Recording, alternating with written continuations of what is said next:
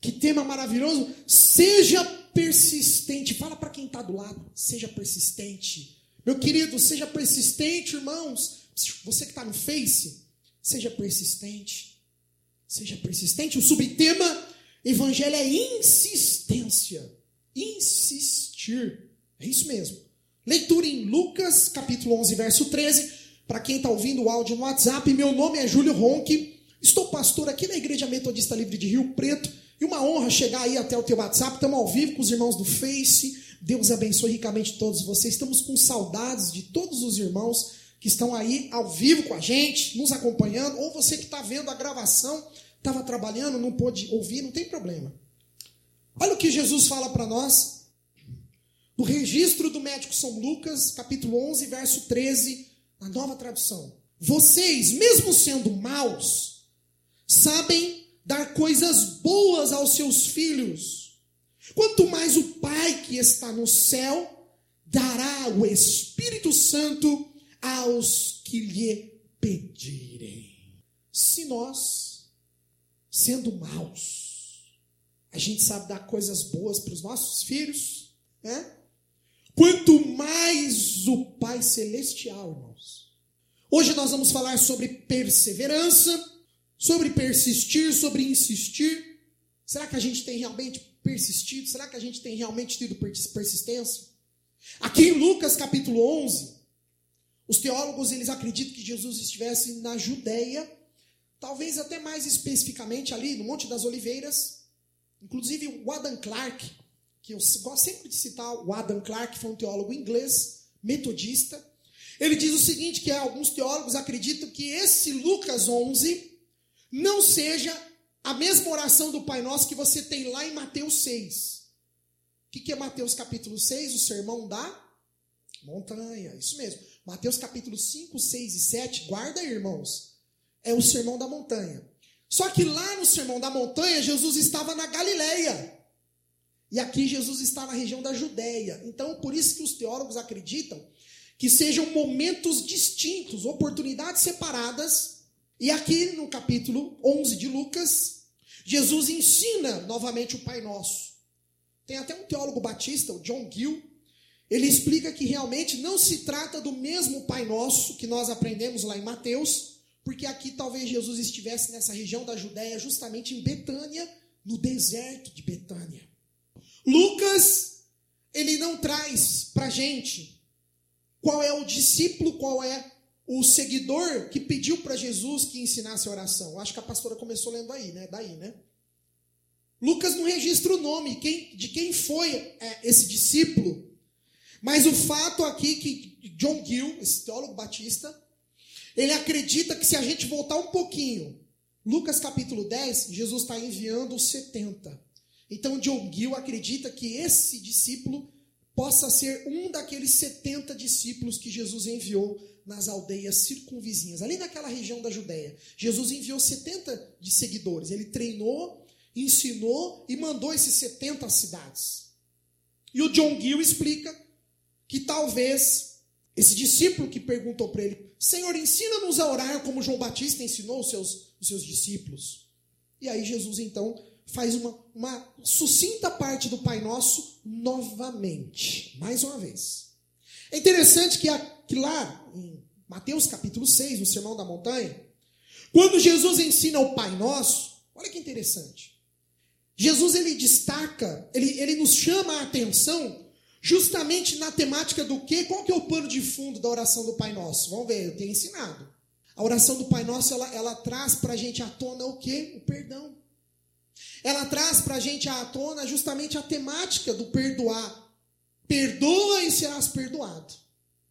É assim que funciona lá, Mateus capítulo 6. Porém, aqui, em Lucas capítulo 11, o objetivo dessa oração do Pai Nosso que Jesus nos ensina, ele tem um foco um pouco diferenciado a respeito da oração insistente, daquela oração persistente, daquela oração que, de tanto você repetir, sabe o que você se torna? Uma pessoa que traz importunação. Jesus usa esse exemplo de importunação. A insistência, ela é tão redundante, fica naquela, sabe, insistindo, batendo naquela tecla que Jesus ele chega ao ápice da sua explicação, dizendo o seguinte, que a gente vai importunar, de tanto pedir. Interessante que importunação no grego chama anaideia. Olha lá, anaideia. E olha que interessante, é a única ocorrência no Novo Testamento dessa palavra. Você não vai ver em nenhum outro lugar no Novo Testamento essa palavra anaideia. Existe a importunação, mas é outra que eles usam. Aqui o anaideia, a tradução dele é o desaforo, importuno, imprudência ou falta de pudor, insolência, aquela pessoa que é insolente. É forte, não é? Lucas, quando ele escreve no grego, ele usa uma palavra muito forte ao dizer anaideia. E justamente por que ele usa essa palavra? Porque ele queria destacar que Jesus chamou atenção para essa mensagem da importunação. Quando pedimos algo, ainda que para um amigo, não foi assim que a pastora abriu? Vocês estão lembrados da mensagem que ela abriu o texto? O que aconteceu de noite com aquele amigo? Chegou uma visita para ele, não chegou? E os judeus, olha que interessante, quando a gente vai para o costume judaico, quando a gente vai para a tradição judia, é muito interessante, né? Os judeus tinham o costume de receber os seus visitantes com um banquete, com algo para comer. Eles, bom, e até hoje é assim, né? Se você recebe alguém em casa, você não quer, toma um suquinho aqui, tem um guaraná, tem uma... Não é, a gente tem esse costume até hoje, da gente bem receber as visitas. E os judeus, era a tradição deles, quando eles recebiam um visitante, eles tinham que automaticamente, era obrigatório, eles alimentarem o visitante. E o mais interessante, esse visitante dele chegou num momento inoportuno, que era de noite, você vê que foi de madrugada isso. E com fome. Os estudos, eu estava lendo o Peter Lang, que é aquele teólogo, né? Eu gosto muito do Johann Peter Lang, ele tem uns estudos muito legais. E o Peter Lang, ele está falando o seguinte, foi um momento tão inoportuno de chegar de madrugada, e o pior, o visitante estava passando mal. A razão pela qual vamos dizer assim, uma parábola, essa historinha, né, que Jesus conta, quando ele diz que o amigo bateu na porta do outro amigo. Ai, Jesus! Eu preciso de 3 pães, me dá cá 3 pães. E o que Lucas relatou pra gente aí na conversa? Vai embora, desculpa a expressão, irmãos, eu sei que eu estou ao vivo, né? Vai embora. Não é assim que ele fala? Não me atrapalha. Sabe por quê? Eu estava estudando, os teólogos explicam que naquele tempo, não era todo mundo que tinha casas grandes, que podiam ter cômodos separados. Olha como que os judeus naquele tempo, eles também passavam, você vê, irmãos, que as dificuldades são as mesmas da gente hoje. A gente está estudando um texto de quase 2000 anos atrás, mas as dificuldades eram as mesmas. Esse exemplo que Jesus está dando, provavelmente um amigo morava numa casa em que era apenas um único cômodo, onde dormia o marido, a mulher e os filhos. Então, se ele levantasse para pegar o pão para entregar para o vizinho dele, com toda certeza ele ia acordar a casa inteira. Está entendendo? Ele ia acordar a casa toda. Então ele fala, vai embora, não me perturba. Só que o que o vizinho fica fazendo lá de fora? Eu preciso de 3 bocados de pão, me arruma 3 pãezinhos aí. Eu estou com a visita lá, o rapaz está passando mal. O que ele faz, o vizinho? Ele insistentemente fica chamando pelo amigo para que ele socorresse, de madrugada. Já pensou, André, eu ligar para você 2 horas da manhã, entrar lá no condomínio, conseguir entrar lá e ficar lá na porta, lá, André, eu preciso. Zé, abre aí, doutor. Ia falar assim, eu nem te conheço. Misericórdia, irmãos. Aí o que acontece? Olha a mensagem de Jesus. É tão insistente, o que aquele vizinho faz? Ele levanta, vai lá e entrega 3 pães. Porque ele falou, é melhor eu dar logo para esse cara ir embora, do que ele vai ficar aqui a madrugada inteira batendo na minha porta. Ele não vai me deixar dormir nem meus filhos. Chegou ao ponto de Jesus usar, ou melhor, Lucas registrar, como anaideia, importunar. Ainda que a gente pede algo para um amigo, né? Não é porque ele é apenas nosso amigo, mas tem hora que a gente às vezes faz alguma coisa porque a gente sabe que aquilo vai causar vai dar tanta dor de cabeça para a gente, faz logo aí, vai. Não é assim que a gente fala? Principalmente em casa, né? Os maridos e mulheres. Nossa, agora eu vou arrumar uma encrenca. Ainda bem que a minha esposa não está aqui agora. Se ela ouvir depois, eu estou perdido, irmãos. Ora por mim essa semana, hein? Ora por mim, misericórdia. Mas não é assim no casamento? Tem hora que a gente fala, não, bem, faz aí, vai, faz. Porque você vai perder tanto tempo tentando se... Então faz, vai. Isso é para a esposa, para o marido, e para o marido para a esposa, tá? Não estou só dizendo que é só os maridos que... Não, as esposas também passam por isso. E não é porque é o nosso amigo, mas porque às vezes vai causar tanta dor de cabeça, a gente acaba... Não, vai, faz. Vamos fazer então. E na mesma sequência, Jesus traz um ensinamento muito bonito para a gente. Pedir, e o que ele fala? Dar-se-vos-á. Na antiga tradução, né? Na Almeida Revista e Atualizada e na Corrigida Fiel. Buscai e achareis. Batei e abrir-se-vos-á. Olha que interessante, Jesus usa 3 verbos. Para a gente que é do direito, né? Da área do direito, o verbo, né? Ele é importante nos artigos, né? Tanto dos códigos, né? Porque é o verbo que entrega para a gente a necessidade da lei. O que a lei quer dizer para nós? Jesus está dizendo 3 verbos. Pedir, buscar e bater. Olha que interessante. Pedir, buscar e bater. Porque todo que pede, recebe. Todo que busca, encontra. E todo que bate, lhe abre. Abrir-se-lhe-á. Abrir-se-lhe-á. 3 verbos para a gente entender, irmãos. Pedir, buscar e bater. Tem muita gente que pede, mas não busca. Ela até busca, mas ela não bate. São 3 verbos distintos, 3 ações diferentes, em que ambas, ou que todas, estão aglutinadas, estão juntas. Jesus não disse assim, olha, é só bater. Jesus não disse, olha, é só pedir. Jesus não disse, é só buscar. Não, ele falou as 3 coisas. E nesta oração, olha lá, diferentemente, lá de Mateus 6, aqui em Lucas, Jesus fala para a gente sobre a necessidade, a oração de urgência, a oração sobre aquilo que é básico, a oração sobre aquilo que é essencial. Você lembra quando Jesus nos ensina o Sermão da Montanha? É interessante que no final da oração do Pai Nosso, além dele falar sobre perdoar, Jesus ainda chama a nossa atenção lá em Mateus. Vamos viajar rapidinho para lá? Marca Lucas aí, não perde Lucas não, de vista. E viaja para Mateus capítulo 6. Olha que interessante. Já estou terminando, irmãos. O começo. O introito. Já estou terminando, né? Vamos lá? Mateus, acharam aí? Capítulo 6, verso 25. Não vai sair no telão esse não. Esse não tem no telão. Mas eu gostaria que você abrisse comigo a parte B do versículo. Então, o início ele fala, eu vou ler na Almeida Revista e Atualizada. Vai estar diferente talvez da tua. Por isso vos digo, não andeis ansiosos pela vossa vida. Para aí, agora começa. Quanto ao que haveis de comer ou beber. Irmãos, lembra que lá em Mateus, ou melhor, aí em Mateus, no Sermão da Montanha, você que está no Face, não dorme não, benção. A grande crítica de Jesus era justamente o quê? As orações fúteis, frívolas. Que a gente se preocupasse com o quê? Comer e vestir. Todo mundo naquele tempo na Palestina ficava preocupado. O que eu vou comer amanhã? O que meus filhos vão vestir amanhã?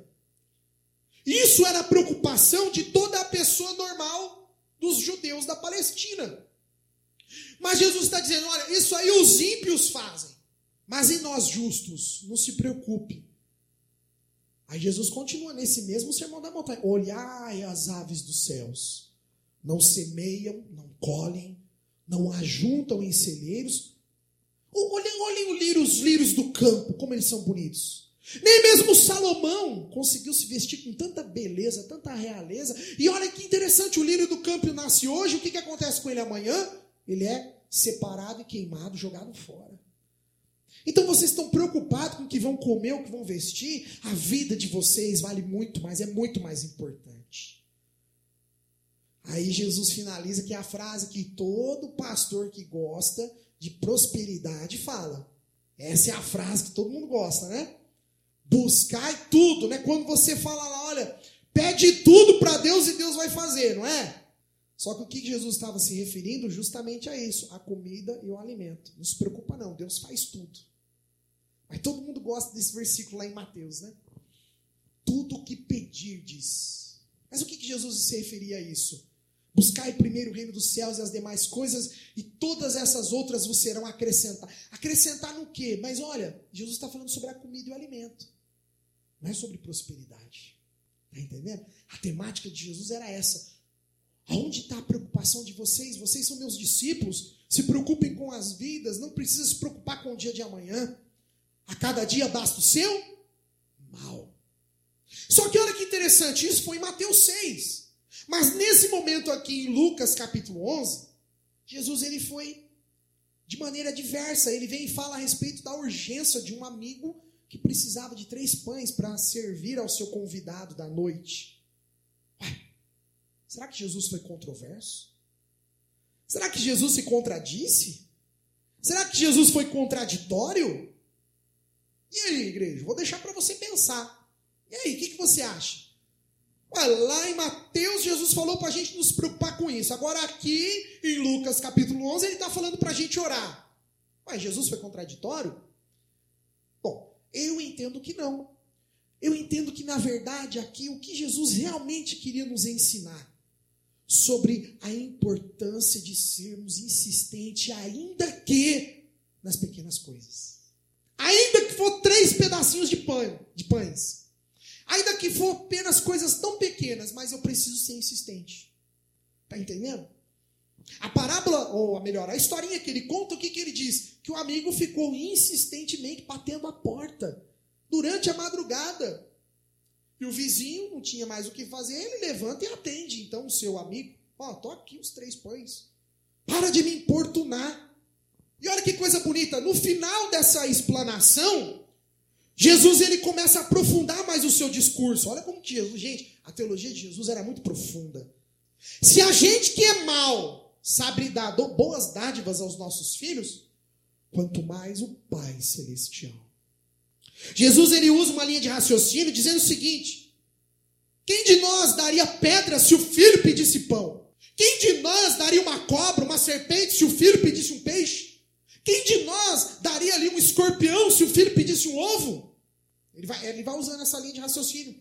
Agora imaginemos o nosso Deus, que é um Deus que tem um amor infinito, um amor sobrenatural, que ele foi capaz de permitir que o seu próprio filho unigênito fosse sacrificado por nós. Você tem ideia disso? Eu acho que nenhum humano nessa terra teria eu não teria essa capacidade. Eu não teria esse desprendimento, ou melhor, esse amor tanto pelo próximo, ao ponto de meu filho, que é isso, meu filho, cara, é tudo, não é assim que a gente pensa? Nossos filhos, a gente quer o melhor para eles. Mas olha, se coloque no lugar esse Deus que teve capacidade de um amor sobrenatural, inexplicável. Esse Deus jamais nos trataria mal. Pelo contrário, ele é bondoso. E é legal que por que Jesus usa nessas figuras entre pão, serpente, escorpião, né? Interessante, né, a gente entender ali aquele momento, né? Como que era na Palestina tudo aquilo. Você vê que legal, irmãos? Está fora do nosso contexto. Para nós, o escorpião, geralmente, ele tem 2 cores, não é? Ou ele é pretinho, né? Aquele pequenininho, pretinho, pode até ser um pouco maior, que eles dizem que não é tão perigoso. Ou aquele amarelo. Aí esse aí eles falam que se for do pequenininho é perigoso, não é que eles falam? Eu estou errado? Estou certo, né? Outro dia eu estava lendo um negócio de escorpião para o Isaac, estava ensinando, filho, você vê o escorpião, você não tenta matar. Chama o pai e a mãe. A nossa cidade tem problemas com o negócio de escorpião. Tem ou não tem, irmãos? Tem. E muito. Só que lá na Palestina, olha que interessante, o Albert Burns, que é um teólogo presbiteriano, ele está contando para a gente por que Jesus usa essa referência entre escorpião e um ovo. Como que jamais você ia errar, dar um escorpião no lugar de um ovo para o teu filho? Você ia fazer isso? Não ia, a gente sabe a diferença do escorpião para o ovo. Mas olha que legal, o teólogo explica para a gente que naquele tempo, lá na Palestina,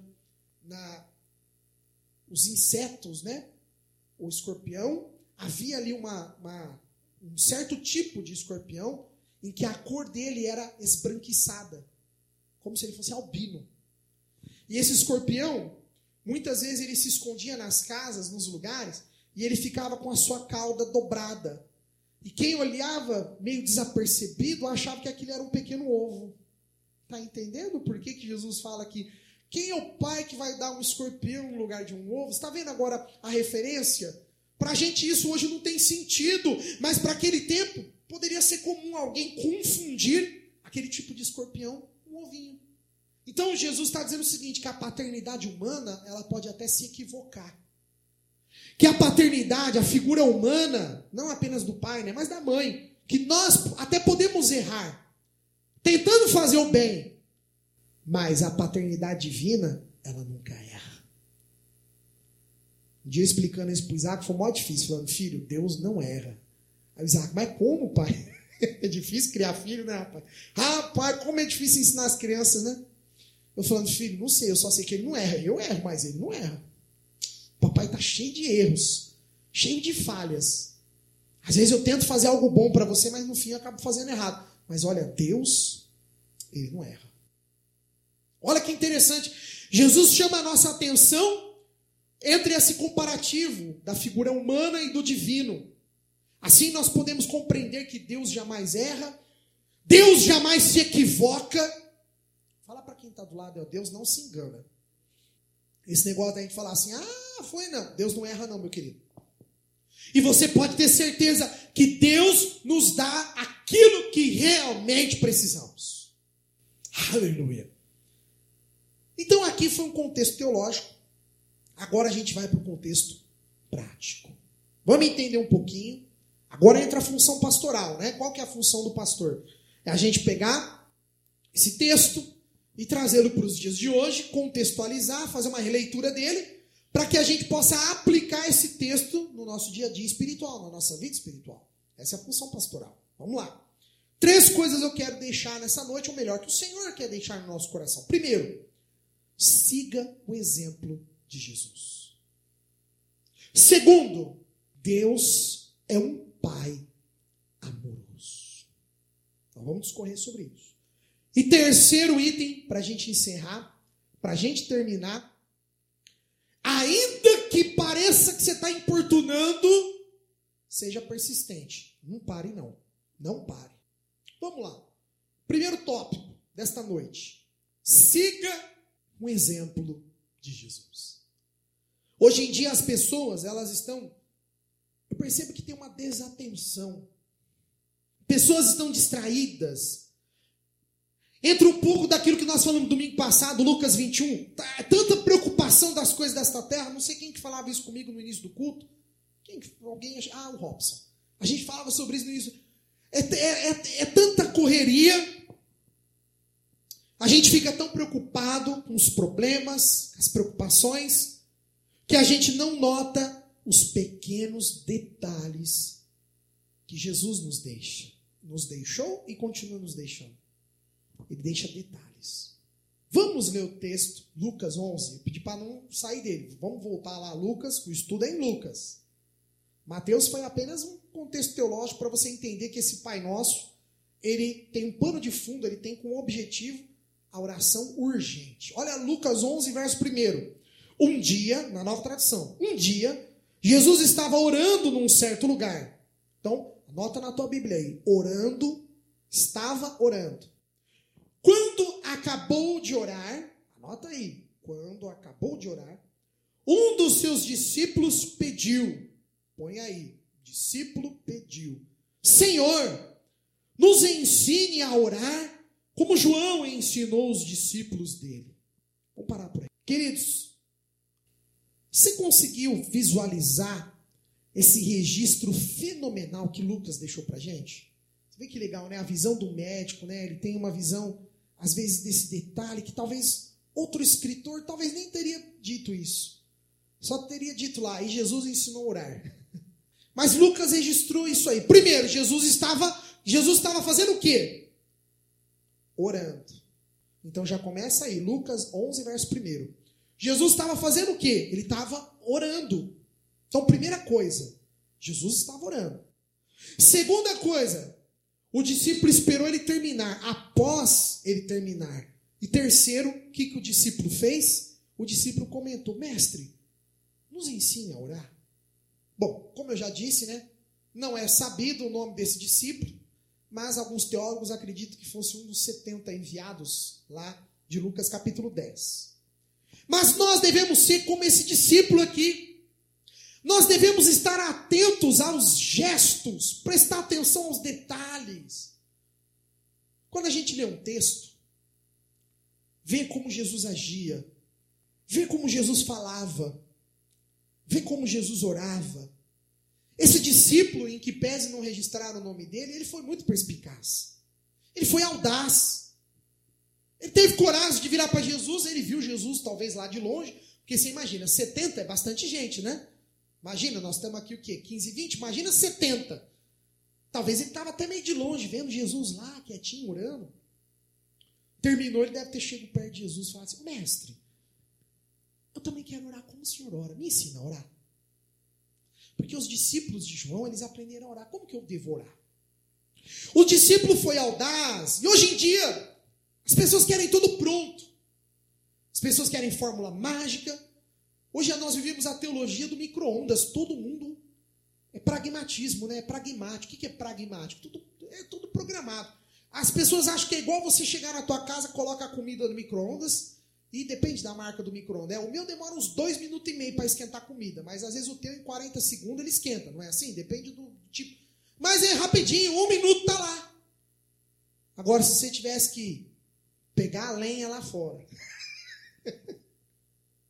se você tivesse que limpar o fogão primeiro, tirar aquele resto de cinza que está lá dentro, colocar a lenha, acender, pegar a panela de ferro, pegar a comida e colocar lá em cima, esperar a lenha aquecer, a comida esquentar, não ia ser bem mais demorado?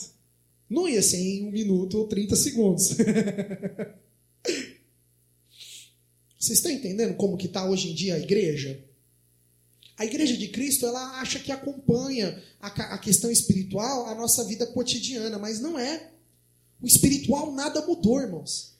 A gente vê muita igreja tentando repaginar, pastores tentando trazer, né, tal, mas não adianta, irmãos. No espiritual, continua sendo a mesma maneira que Jesus nos ensinou. Nada mudou. Nada mudou. As pessoas querem fórmula mágica, dá o play e tá pronto. Não funciona. Queridos, o crente, o cristão, ele tem que ter curiosidade, ele tem que estar atento, ele tem que focar nos detalhes. Quando você lê um texto, quando o pastor estiver aqui lendo, quando você estiver lendo na tua casa, procure ver os detalhes.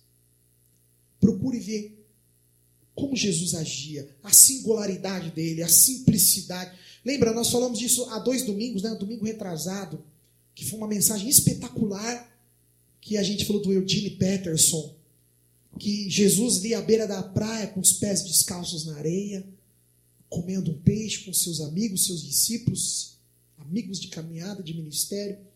Sabe? Comece a ver a simplicidade, comece a entender os exemplos de Jesus na sua espiritualidade, como que ele agia na espiritualidade dele. Você pode ver a todo momento, a Bíblia relata, Jesus estava orando. Jesus estava orando. Logo após orar. Está entendendo? Gente, Jesus, ele era e é o Deus. O Filho do Altíssimo. Paulo diz que ele despojou da sua majestade, ele despojou de sua glória para tornar-se homem. Tudo bem. Mas ele era o Todo-Poderoso. E mesmo assim, a gente começa a ver que a todo momento Jesus orava. Jesus acabara de orar. Após Jesus orar. Enquanto Jesus orava. Está entendendo? Muitas vezes, irmãos, a gente está seguindo apenas homens, pessoas, pastores, líderes. Eu gosto daquele cara lá que fala no YouTube, eu gosto daquele cara do Instagram, eu gosto daquela pessoa, eu gosto daquela irmãzinha. Isso tudo é muito bom, mas é melhor nós seguirmos o verdadeiro mestre, que é Jesus. Preste atenção aos detalhes que ele deixou para a gente. Esteja atento, atenta, rigorosamente. Na hora do culto, você que está aí de casa é mais difícil ainda. Você que não está podendo vir, você tem que parar tudo e prestar muita atenção, para não deixar os detalhes passarem desapercebidos. Foque na palavra, no momento do culto, escute, ouça a mensagem, para você poder se alimentar com fé. E não se esqueça, segundo ponto, Deus é um Pai amoroso. Ele é um pai amoroso. Nós vivemos num tempo onde a paternidade, muitas vezes, ela é conflitante. Tanto nas relações humanas, quanto nas relações divinas. Nós vivemos uma crise, igreja, de verdadeira paternidade. Olha lá. Nunca antes na história a sociedade colocou tanta culpa na figura patriarcal. Você não há de concordar comigo? Sabe, você pode ver que hoje a figura do homem, como é difícil. Mas eu entendo que foram anos e anos, né, que infelizmente, a humanidade viveu por muitos longos anos no machismo, sim, né, onde a figura do homem hoje ela é confrontada. Eu não tiro a razão de muitos, eu não tiro. Não é fácil. Imagina, mulheres e crianças, lembra que eu sempre falo sobre isso? Nos tempos de Jesus, as mulheres e crianças, por longos e longos anos, rejeitados, humilhadas. Eles eram literalmente deixados à margem da sociedade, é verdade.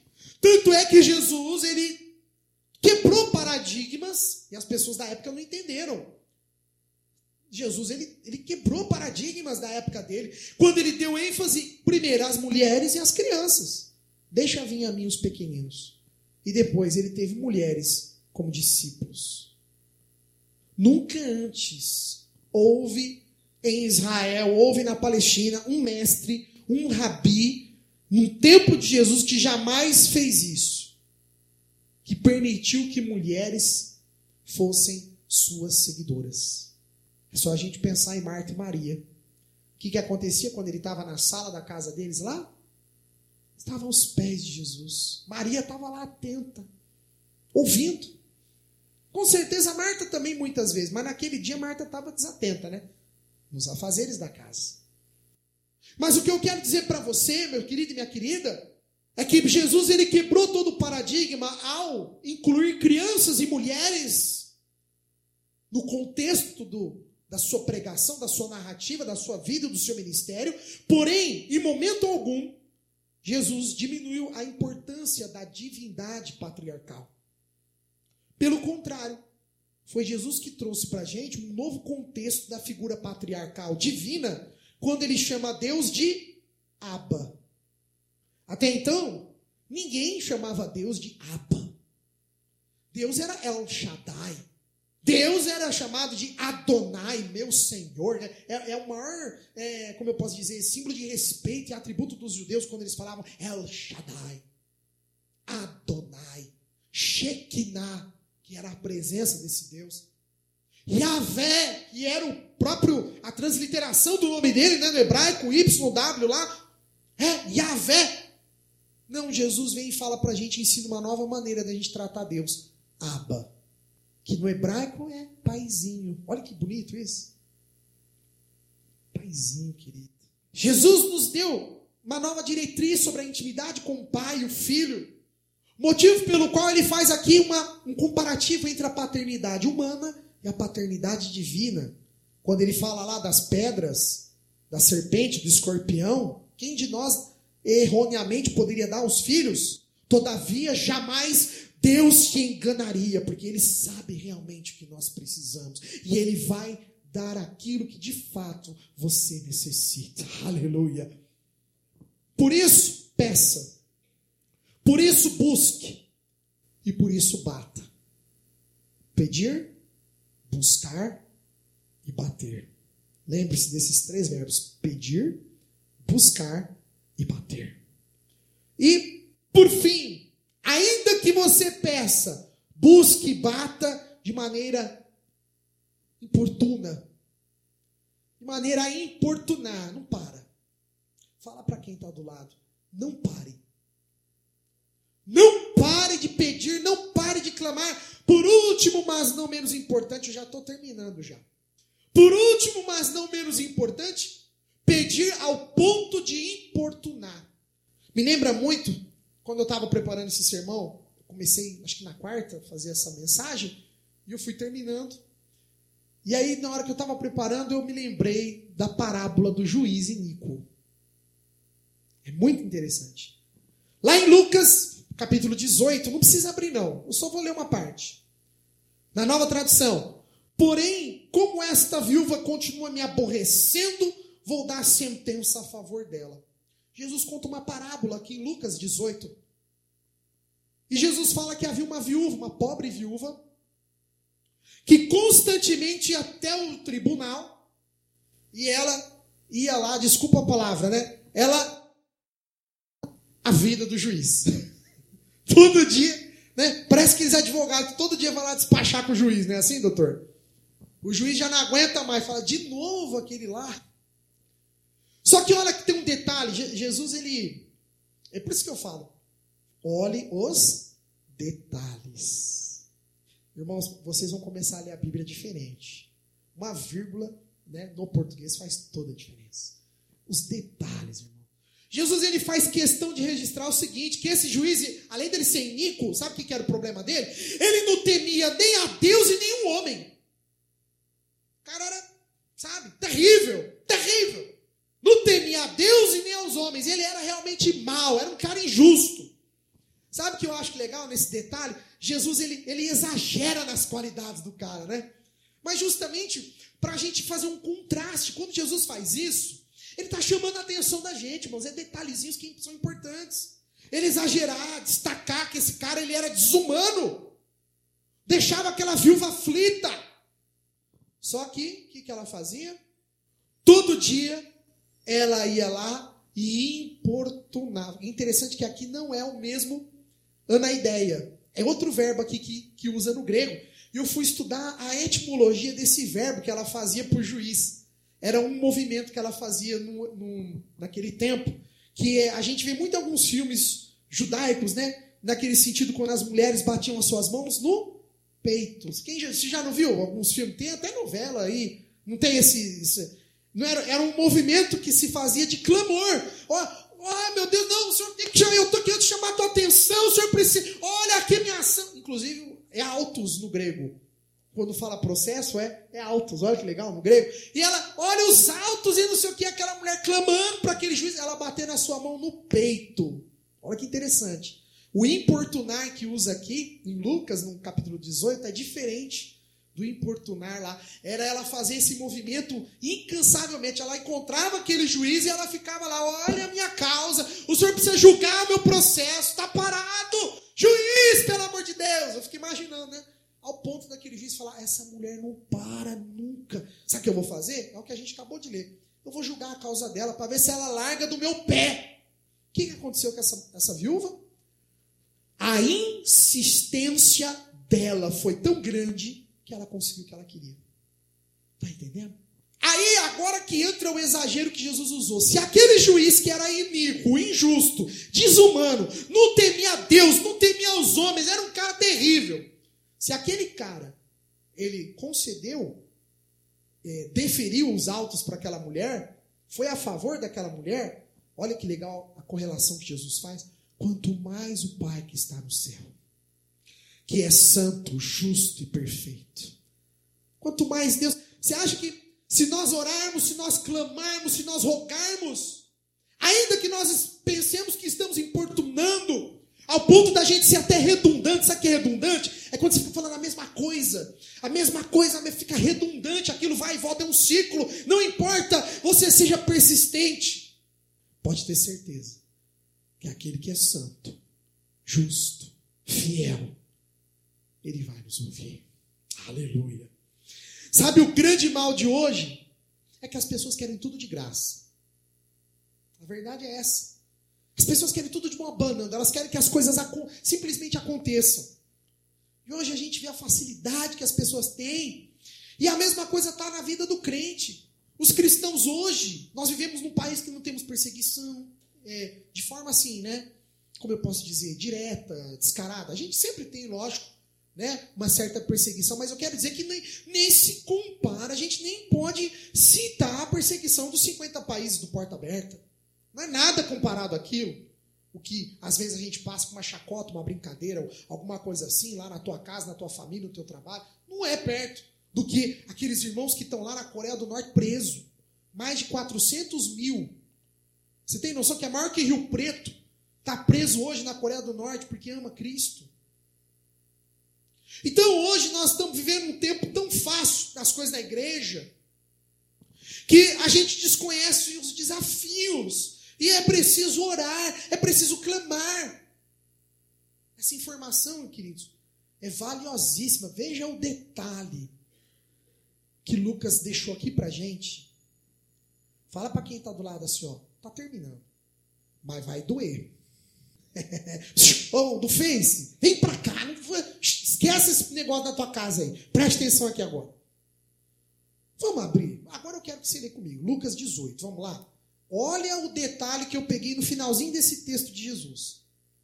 Nós estamos lá da viúva iníqua, tá bom? Do juiz iníquo, perdão, tadinha da viúva. A viúva era uma tadinha, ô Jesus, estou trocando tudo.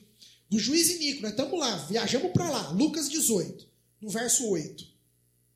Lucas 18, verso 8. Olha na nova tradução. O começo não é isso que eu quero falar, não. Afirma vocês que ele julgará a favor do seu povo. Aí ele está falando de Deus em contraste com o juiz iníquo. Que Deus julgará o seu povo e fará depressa, diferentemente do juiz que deixou a mulher, a viúva esperando. Agora que entra. Marca aí na tua Bíblia. Mas quando o Filho do Homem vier, será que vai encontrar fé na terra? Vocês viram? Gente, detalhezinho, a gente podia ficar falando o domingo inteiro disso aqui. Sei que legal a Bíblia é? Trecho, uma perícope, um negocinho tão pequeno. Obrigado, irmão. Quando ele voltar, será que ele vai encontrar fé na terra? Irmãos, olha que detalhe importante. E me recorda lá em Mateus 24, quando ele está falando sobre o fim dos tempos, no verso 12, o que ele fala? Mas o amor de muitos se esfriará. É o que a gente vê hoje nas igrejas, o amor tem se esfriado. As pessoas, a gente está tão acostumado, a gente não, sabe? E o amor vai se esfriando. Hoje eu não vou não. Hoje eu não vou assistir a live não, eu tenho um compromisso. Hoje eu não vou orar não. Hoje eu não vou ler a Bíblia não, eu estou cansado. Seja persistente, seja insistente. Por isso ore, clame, não cesse os seus lábios de clamar ao Senhor. Não vai vir de mão beijada. Algumas coisas até acontecem miraculosamente sem a gente... Aí foi realmente algo divino e celestial. Mas, geralmente, na via de regra, no dia a dia, no normal, clama a mim e eu o ouvirei. Clama a mim. Que possamos ficar com essas 3 coisas na nossa semana. Siga o exemplo de Jesus. Ele orava a todo instante. Deus, um Pai de amor. Deus nos ama. Ainda que pareça que ele está acontecendo na nossa vida, é tão difícil. Ainda assim, Deus te ama. Saiba disso, meu amigo, minha amiga, meu querido e minha querida. Deus te ama. Pode ser difícil. Eu sei, tem dia que a gente passa pelo vale da sombra da morte. Eu sei disso. Mas ainda assim, a minha esperança está no Salvador. E por último, clame, ore, peça de maneira insistente, persistente, ainda que chegue ao ponto de ser importuno. Não tem problema. Ore. Essa mensagem que o Senhor deixa no nosso coração. Agradeço você que ouviu até agora no WhatsApp.